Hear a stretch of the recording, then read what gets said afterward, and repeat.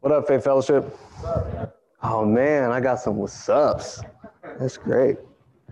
When Dell a couple of months ago, I don't know, 6 or 7, asked me to start teaching once a month, I said, "How long do you want me to do that?" And he said, till the rapture. So,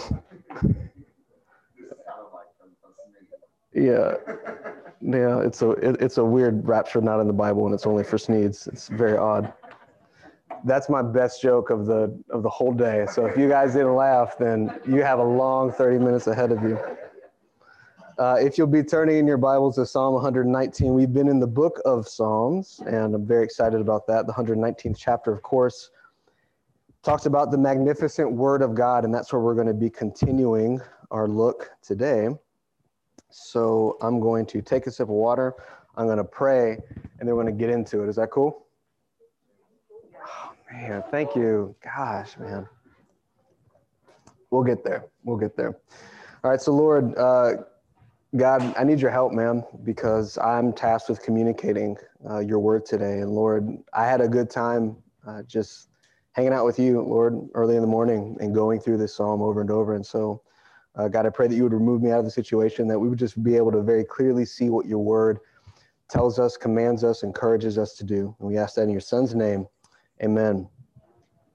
All right, so let's go ahead and we'll start just by reading the passage in its entirety, and then we'll just take a few minutes to break it down. So Psalm 119, starting in verse 33, it says, "Teach me, O Lord, the way of thy statutes, and I shall keep it unto the end.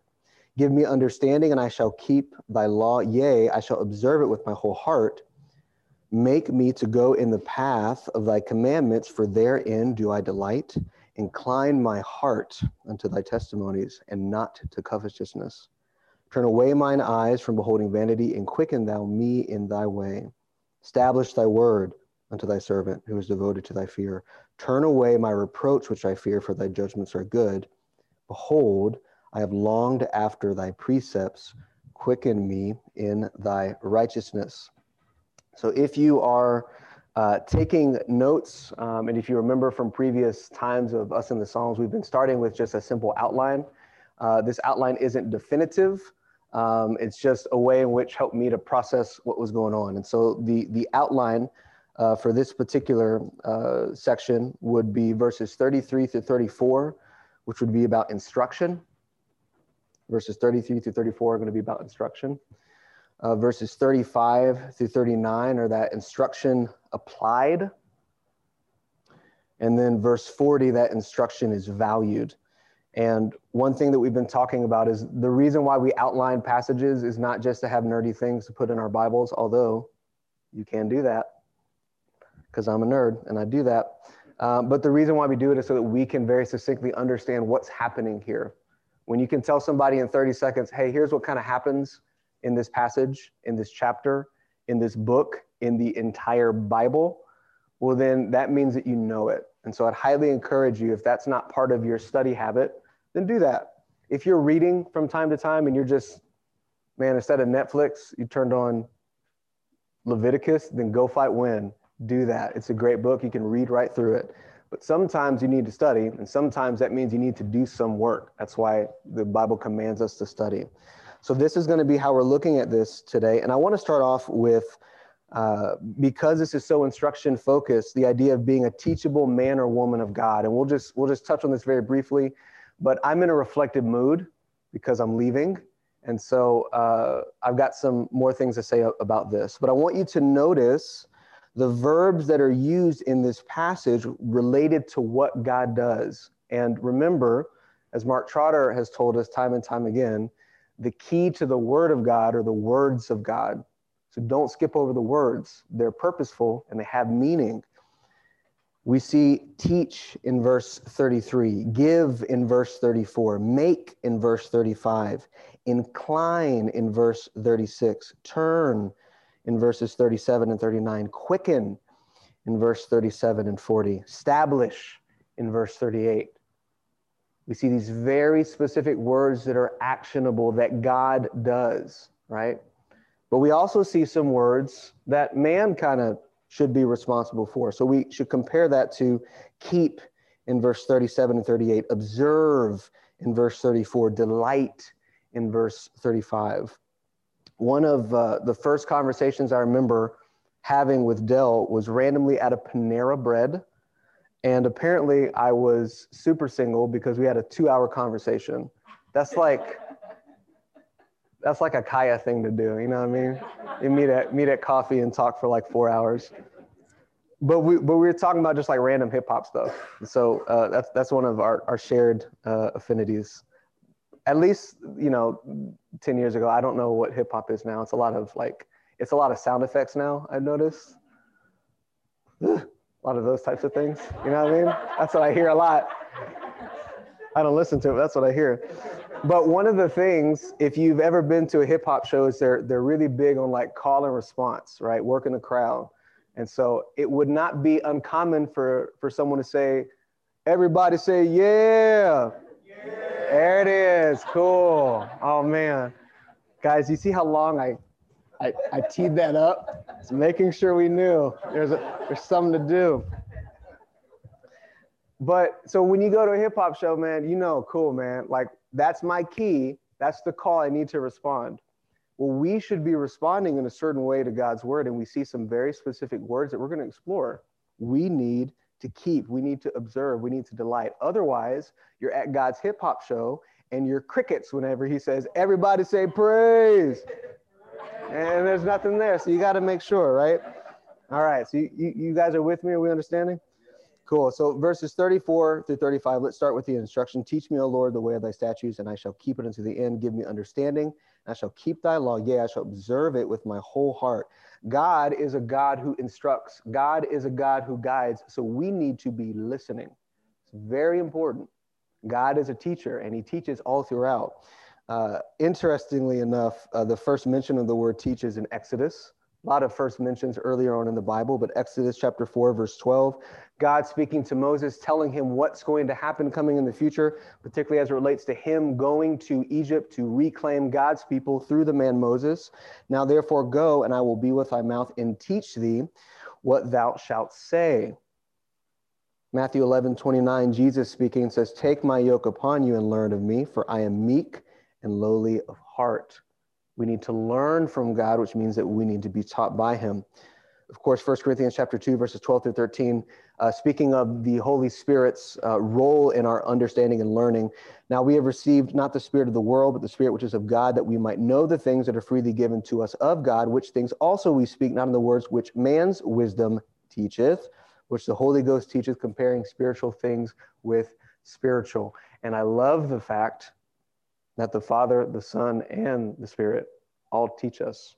Man, I love it. God's about teaching. We see it all through the Bible. So what that means is that when we are responding, we need to do so often, consistently.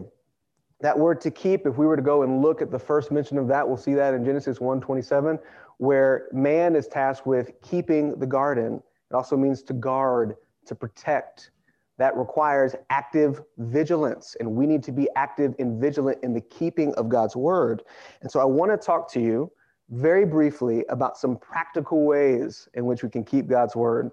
And this is coming from the perspective of someone who's a slow learner and is just now doing some of these things, to my shame, but also someone who's leaving a very strong and healthy church to go to another very strong and healthy church, but a younger church.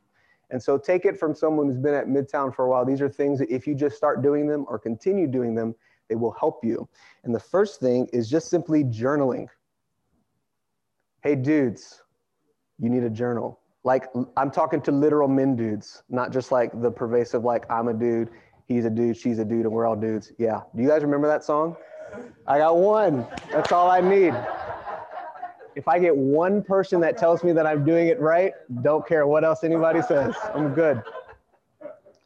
We need to be able to actively chronicle what the Lord has done in our life. Time and time again, the nation of Israel is instructed, hey, when this happens and God delivers you, what you need to do is get a big old pile of rocks and pile them on one top of the other. And then when generations come down and your kids are walking by and they go, yo, what's up with these rocks? You can say, hey, the Lord delivered us with a mighty hand.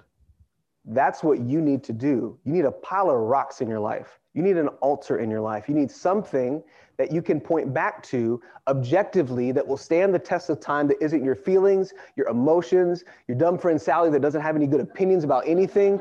You need to have a place where you can stand firm and say, I know what the Lord did, and he's good. Does that make sense? A journal is like you telling you how awesome he is. It might be a good idea for you to do. Cool? So journaling, man, it's great. Another one, note-taking. Note-taking. And now everybody not taking note feels super awkward.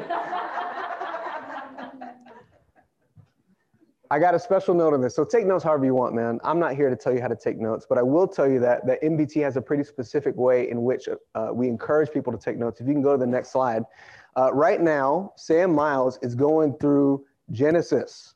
And he's going through it expositorily. That means that he's starting at Genesis chapter 1, verse 1, and then working to Genesis chapter 1, verse 2, and so on and so forth. And when you find a church, a class, anyone who's going through the book expositorily, what that means is that they can't go, I don't really want to teach about this, so we'll skirt around it. I don't show you this as an example of how you ought to take notes. I'm weird and I went to art school and I'm particular, so that's how I take notes. What I'm telling you is that some of you have been attending this church for a year, for 2 years, for 5 years, of 8 years. And because we go through books expositorily, you should have a library of commentary from your lead pastor by now. If you don't, shame on you, and also take some notes. It's real simple. You should probably be taking notes. It's amazing, the fact that you can go read commentaries on Matthew Henry, Warren Wiersbe, Michael Ironside, and man, those are cool dudes. I also don't know any of them, can't talk to any of them, and I got to do a doctrinal check every single time I read their stuff, because that's what you should do. But man, it's really cool that, oh, I know Sam, and I can talk to Sam. Oh, and Sam taught me my doctrine, so I think we're good. You should probably take some notes. Does that make sense? Cool, super practical. Point number 3, Bible marking. Okay, I got a lot of things to say about this, and I won't, because Del Thomas, my discipler, and Kurt Osborne, my disciple, were making fun of me last small group for talking a lot about Bibles. Okay, guys, you know what? I like Bibles. I like researching them. I like knowing about the GSM papers. I like knowing about the leather. I like knowing about how the book is bound. I like all of that stuff, and that's great. But what's more important than that is that if you have the opportunity and it doesn't weird you out, you should probably maybe write in your Bible a little bit. Again, as a very practical tool. It can function as journaling. It can function as note-taking. But what it can also function as is a very, very easy way to be able to open up your Bible and see what God is teaching you. If you guys could go to the next slide. I've put this up here as an example because, again, we are going through Genesis expositorily, and Pastor Sam blew my freaking mind off because the first 3 days of Genesis also picture the death, the burial, and the resurrection of Jesus Christ. I'm an idiot. I'm not going to find that, but he did, so I'll write it down and take credit for it later. This is great. Other people are doing the work. Other people are doing the work, man, so we might as well benefit, right? So this is going to lead us all to our first key question, which is this: how are you guarding what God is giving you in his word? Is it just one ear out the other? Did it not even make it in through your ear? Did you think about writing it down but didn't? There's a lot of work and study. I can tell you from personal experience, on the low end, 8 hours to prep for a message. Average 10 to 12. Sometimes 15 to 20. That's just how long it takes. And I'm not saying that because of whatever. That's just the data. So if you have people that are spending a part-time job, spending time with God and prepping a message multiple times a week, and we're just going, yeah, that was good. Then, I don't know, maybe like rethink what you're doing with your life. Reorient it to not lose these things, because people have already done the work. Let's not lose it. The thing I'm losing, I lost an hour, and I feel like I lost the past 15 minutes because that's the intro to the message. So we're going to have to move quickly, okay? Or as, man, I love me some Mark Trotter. As he would say, you guys are going to have to listen faster.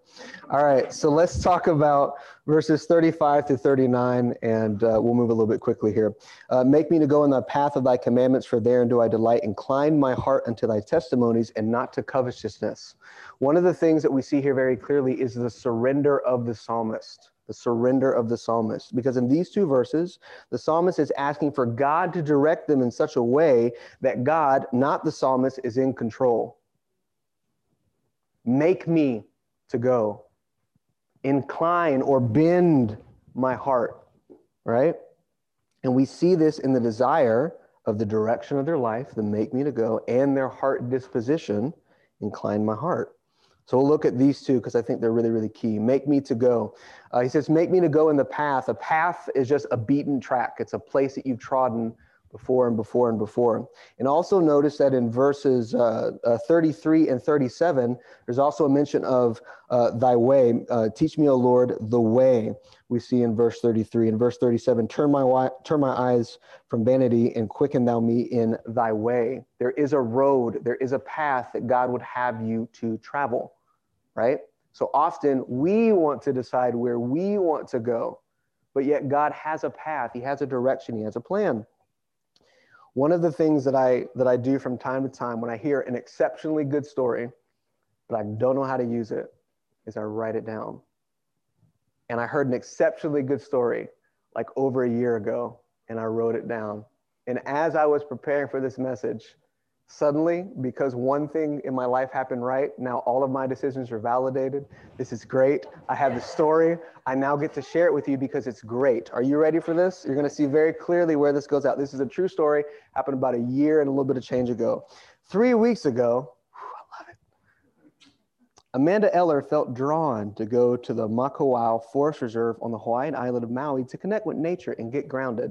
So you know exactly where this is going from here. She had barely been to the park, hadn't been in months, but that day she was called to go.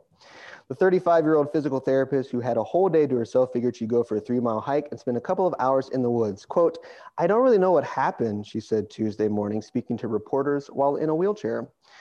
All I can say is that I have a strong sense of internal guidance, whatever you want to call that, a voice, a spirit. Everybody has a different name for it. My heart was telling me, walk down this path, go left, great. Go right. It was so strong.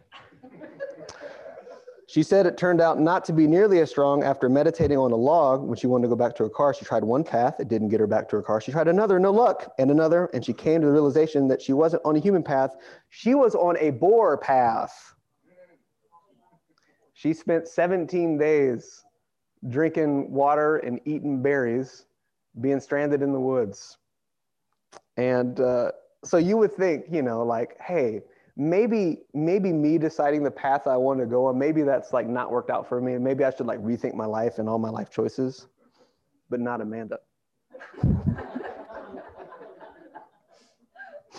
At that point, she says, I had no choice because everything looked the same. I said, the only thing I have is my gut. I don't have a compass. I don't have a cell phone. You dummy. You go to the middle of the forest reserve by yourself with no cell phone, no compass, no dummies. They make backpacks in 2020, just like they have for every single year prior. Oh, what a dummy. I'm sure she's a nice lady, but man, was this a bad decision. So she said, Spirit, or whatever you want to pray to, she said, I need your help right now. She said she listened to her sense of guidance, which instead of taking her back to her car, took her on a 5-mile journey, one she called a spiritual boot camp. Man, this lady don't learn nothing, is the moral of the story. Come on now. That's ridiculous. Now, that's in a physical sense, but because I have, a lot of us do that in a spiritual sense. We're lost in the woods and go, I just keep going down this path. You're going to end up in a wheelchair, 17 days stranded. And some of us are even delusional to think that that was good for us. What foolishness. No. The path literally means a road. You mean there's a road? There's a road that we can go down. Not gravel, but a road. Probably just go down the road. Save your tires. Save your, I don't know. What else is it? Like undercarriage? Is that a thing? I'm looking at Kenny because he's the man that I look at when I need like an affirmation of like, is this a man thing? Because Okay, cool. Looking great, dude. Psalm 14:12 says, there is a way which seemeth right unto a man, but the end thereof are the ways of death. That's what happens when you start going your own way. I like that sometimes you can, and not in a inspired sense, but just in a helping to understand what you're reading, you can kind of just state the inverse, because if there's a way which seemeth right unto the man, but the end of thereof are the ways of death, and the inverse is there is a way which is right unto God, and the end thereof are the ways of life. John 14:6, Jesus says, I am the way, the truth, and the life. There is a path, either in sanctification or in salvation. There is a right path for us to go down, and that is the path that follows Jesus wherever he goes in his word. Does that make sense? Don't be like Amanda. Incline my heart is the second thing that we see. Man, guys, you got to listen even faster. The word incline, which means to kind of bend, appears 16 times in the Bible. This is my pitch for Bible study and Bible nerdery. You're going to see it. 16 times in the Bible, 4 of which are related to the heart, right? So you see them listed here. Psalm 119, 136, we just read, incline my heart unto thy testimonies. Psalm 141, verse 4, incline not my heart to any evil thing. 1 Kings chapter 8, which you should go read. It's the dedication of the temple, and just the prayer that Solomon gives is great. But he says, the Lord our God be with us as he was with our fathers. Let him not leave us nor forsake us, that he may incline our hearts unto him to walk in his ways and to keep his commandments. He goes on and on and on. So these are great. Can you go back one? All right, no, you're good. Cool. So, but the next one is really, really interesting because it's in the book of Joshua, and it's Joshua talking to the nation of Israel, right? So Joshua's at the end of his life, and he's, man, been a battle bot for the Lord. He's just been taking heads and taking land, and it's awesome. It's a book of conquest and battle. Listen to what he commands the nation of Israel. Verse 22, and Joshua said unto the people, ye are witnesses against yourself that ye have chosen you, the Lord, to serve him. And they said, we are witnesses. Now therefore put away, said he, the strange gods which are among you, and incline your heart unto the Lord God of Israel. And the people said to Joshua, the Lord our God we will serve, and his voice we will obey. And I found this incredibly interesting, because there are 4 times in which incline your heart is mentioned, and 3 of those times are people crying out, God, will you incline my heart? And one of those times, which is good and right, which is a leader saying, incline your hearts, and the nation of Israel saying, we will do it. Because after the book of Joshua is Judges. Judges. What do you think is going to happen when you get desperate enough to try and bend your heart to follow the Lord? You're going to fall on your face. That's a work that the Lord does. You couldn't change your heart before you got saved, and you can't change it after you're saved. But you can beg God to incline your heart to follow his ways. And he wants you to do it. That's why he gives us a model. Did you know that, man, Psalms is like the greatest cheat sheet for prayer? If all you did was read it back to God with a heart that actually wants to see it and act it in your life, God would be okay with that. If that's all we did. So inclining your heart is not something that you need to just muster up and do. It's something that we need to be desperate for God to do in us. God is not once, ever, ever, ever frustrated because there's another thing you can't do. God says, I already knew that. If you could do it, you would have done it, but you didn't. Praise the Lord that he's the Lord, and he's dope, and he knows exactly what you need. Again, hip hop reference. You can blame Dell. He put me up here, so you can just blame him, okay? As long as I have a pastor, that's the pastor that will be blamed for whatever weird is happening with me. All right, I also want you to notice the desire of the psalmist is not just that their heart is inclined unto God's testimonies, but also that it would be not inclined to covetousness. So Lord, bend my heart, please, towards your word, but let it not bend towards covetousness. Taking a look at Exodus chapter 18, what's really neat is we see the story of Moses, and man, Moses is the dude, and that's great. But Moses is super busy and overworked. Exodus 18, verses 13 through 14 says, and it came to pass on the morrow that Moses sat to judge the people, because he's awesome. And the people stood by Moses from the morning until the evening, all day. Can you imagine listening to people all day? Parents are like, yeah, actually, I can. All day, man. It's like, this illustration is not working in the way that you think it is. For those of you single folks, the struggle is real. All day. Verse 14, and when Moses, his father-in-law, saw all that he did to the people, he said, what is this thing that thou doest to the people? Why sittest thou thyself alone, and all the people stand by thee from morning to even? So this is the context of the passage, right? It's very, very important. Skip forward to verse 21. It says this, speaking about people that Jethro, Moses' father-in-law, is saying, these are the type of people you need to help you. Moreover, thou shalt provide out of all the people able men, such as fear God, men of truth, hating covetousness. This is the first mention of the word covetousness in your entire Bible, and it tells us to hate it. That's the context of it. It's also very informative because whatever you think that like you're struggling against, the Lord can actually teach you to hate it, and that's good and right. It's good and right to hate sin. It is. And here, this is one of the requirements for the people that are going to help out Moses. Now, I'm talking to dudes for a second, actual dudes here in this room, because you have a leader, you have a Moses that simply can't get to every single request all the time. And you also have pictures throughout the Bible of men that join alongside of other men to help them in the mission that God has for them. If you are here at Midtown Baptist Temple, then what that means is that God has a work for you to do and wishes to teach you from this place. And if you are in this fellowship and you're submitted here, that means that you have a leader. And if you do, then do what that leader says. I can attest from personal experience, he's not crazy. He's not Saul. There will be no javelins thrown at your head. But at some point, man up. And I don't mean that in you trying to puff out your chest. I mean that biblically speaking. At some point, just submit to where you're at. That's it, man. Do you want to be used or not?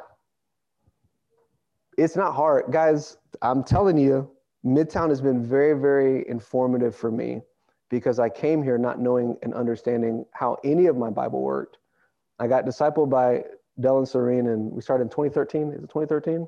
We finished up in 2014. 2014? No, yeah, 2014. At some point in the past, we finished discipleship. I was taking D2 in 2015. I was on the discipleship team in 2016. What? The discipleship team, discipleship is the ministry. Last time I checked, like the great Christopher Walken says, I put on my pants one leg on a time. Except when I put on my pants, I'm submitted to my leadership. If there was a mic I could drop right now, I'd do it. And I'd walk off. That felt good, y'all. Every now and again, I'm just like, man, that one felt good. I'm not special. The guys in my small group know I'm not special. Del's not special either. Neither is Sam. Neither is anybody. We have just people that are submitted. So men, I'm calling you out because I want you to submit to your leadership because God has a plan for you. And it's not hard. You just open up the Bible and you say, yeah, that makes sense. Yes and amen. I'm going to do that thing and let your leader guide you. Cool? Dudes, you cool? All right. A little less enthused than I would have liked, but we'll keep it moving. Amen. Thank you.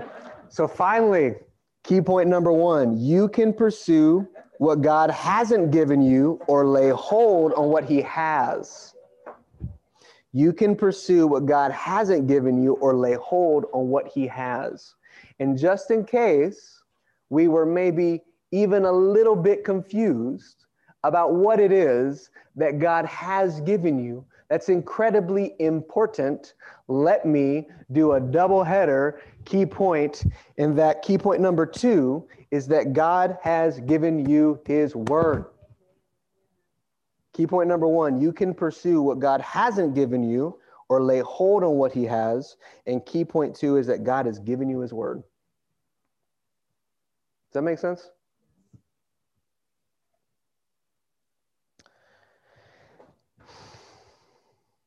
It is 10:12.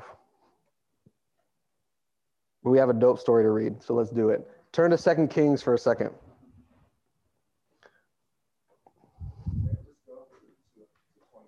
Okay, is that cool? All right. So as you're turning to 2 Kings, I want you to remember in verse 37 what we read of Psalms, turn away mine eyes from beholding vanity and quicken thou me in thy way. So that's why we're turning to 2 Kings, because we see the psalmist again saying, hey, do something for me. Turn my eyes, do this, do that, right? The psalmist is putting himself in a place of surrender. So in 2 Kings, man, it's tragic. The nation of Israel is, through leadership of Moses, taken out of the land of Egypt, supposed to go into the promised land, hiccup in the wilderness. 40 years later, Moses isn't going, but Joshua and Caleb are, and those guys are awesome. Men, for a second here, if you want to study some awesome men, go study Joshua and Caleb. And go study Caleb too. Caleb's that dude. He's that dude. He's that dude.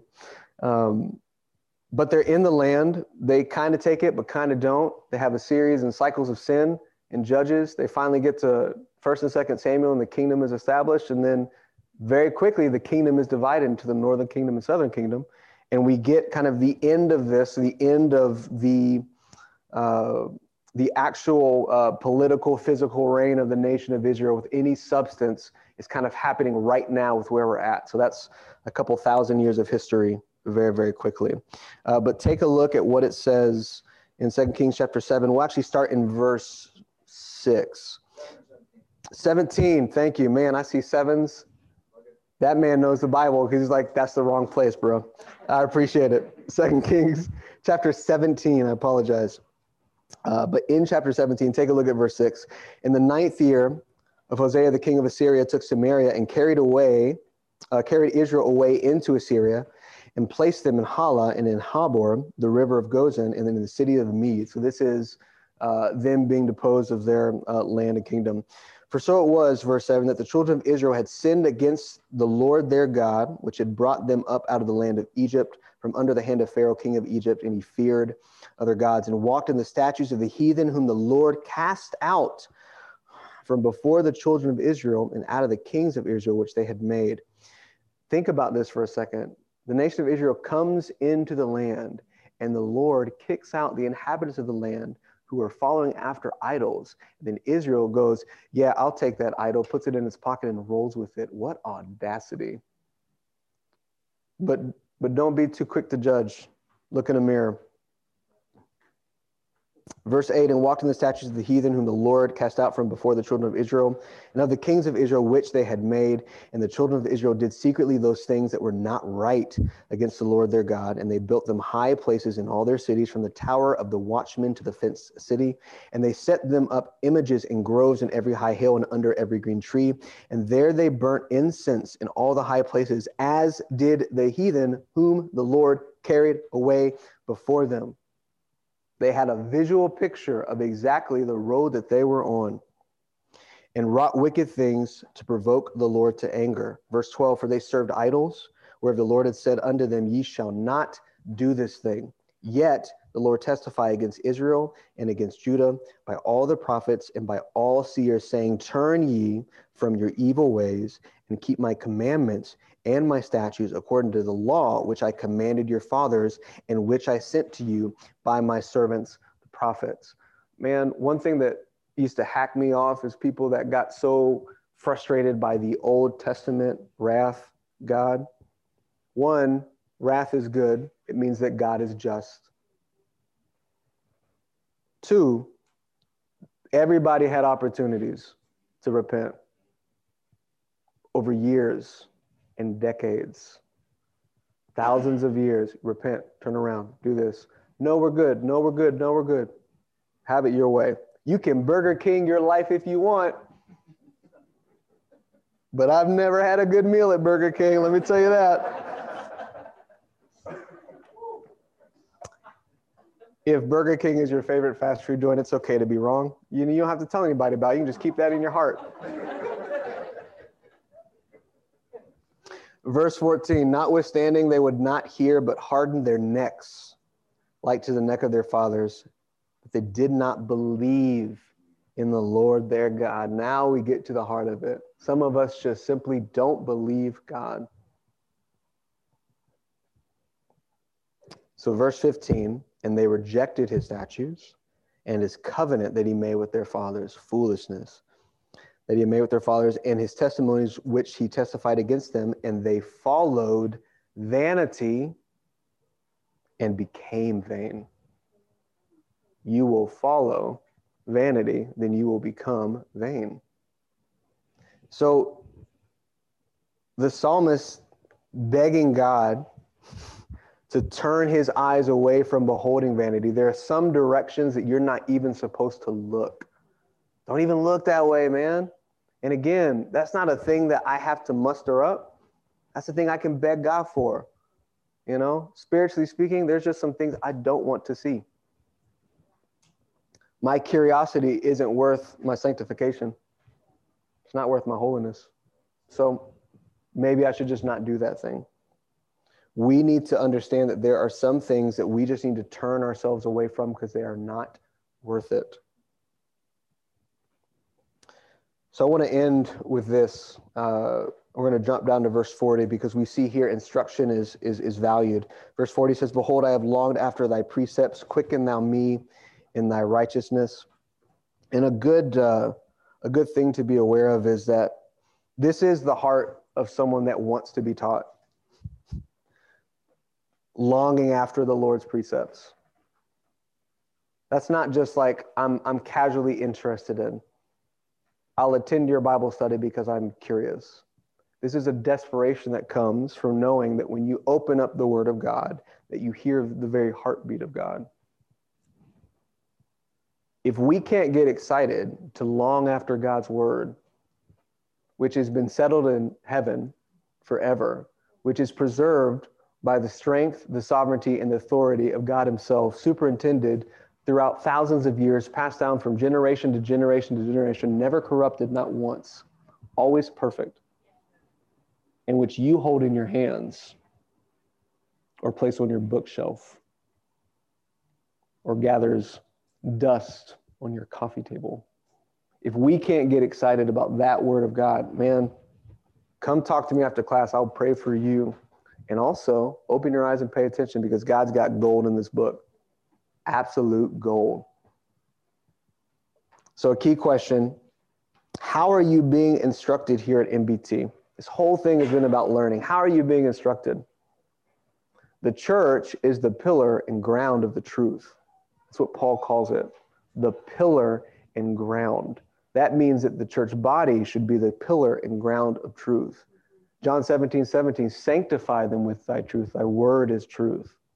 So are you sanctified with the Word of God?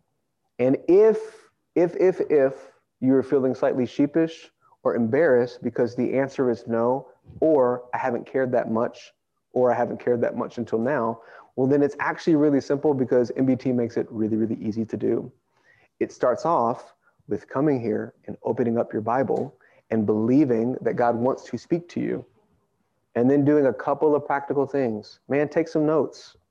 Ask some questions. Do you think that the people that we have here, they teach and then everything's just check, check, check. Good, I understand everything and now I'm set for life. Man, ask yourself some questions. Ask them some questions. I wonder what would happen if you said, hey, Dell, man, can I get on your calendar for coffee? I just want to talk through some of this stuff.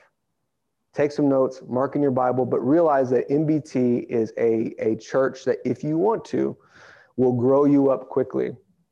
God talks about redeeming the time because the days are evil. God created space-time. And so because he did, he is not bound to a pattern of growth that marks an acceleration pattern that we would maybe think would be possible.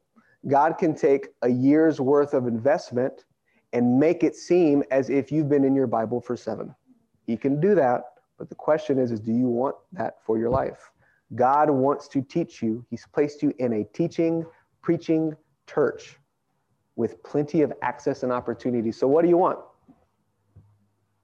What do you want? Let's pray. Lord God, I am thankful for Midtown Baptist Temple. God, I'm thankful for this place that's invested in me, Lord. The people here have been kind to me, have been kind to my family. And God, I'm just so thankful that we have a healthy church that is reproducing healthy churches. And yet, Lord, it's bittersweet, man. We are just starting in Genesis, and that's a great, powerful, and weird book of the Bible. So I'm kind of bummed that I won't be here. But Lord, my brothers and sisters here will. And God, so I pray just for a couple of things, Lord. I pray first that there would be a realization that there is a practicality to learning your word. Lord, your word says, study to show ourselves approved unto God, a workman that needs not to be ashamed, rightly dividing the word of truth. And if we want to be able to open up the word and know how to parse it out, Lord, God, we got to study. And Lord, you've given us every single opportunity. We literally go to a church that started a Bible school. And it's cheap. It's real cheap, Lord. So God, I pray that for those in here that know that there's a next step that they need to make, not so they can check a box, Lord, but because you are a God who loves and who instructs. God, for those people that know that D1 is their next step, then God, I pray that they would be obedient to what they've heard. For those that know that D2 or LFBI, or maybe just showing up, maybe that's the next step. Just showing up, Lord. God, what can't you do? What's too hard for you? Not a thing. So, Lord, I pray that those that are here that know they need to respond, not just do something for something's sake, but actually respond to what's clearly laid out in your word. God, I pray that they would do that. Yeah, that's what I got, Lord. In Jesus' name, amen.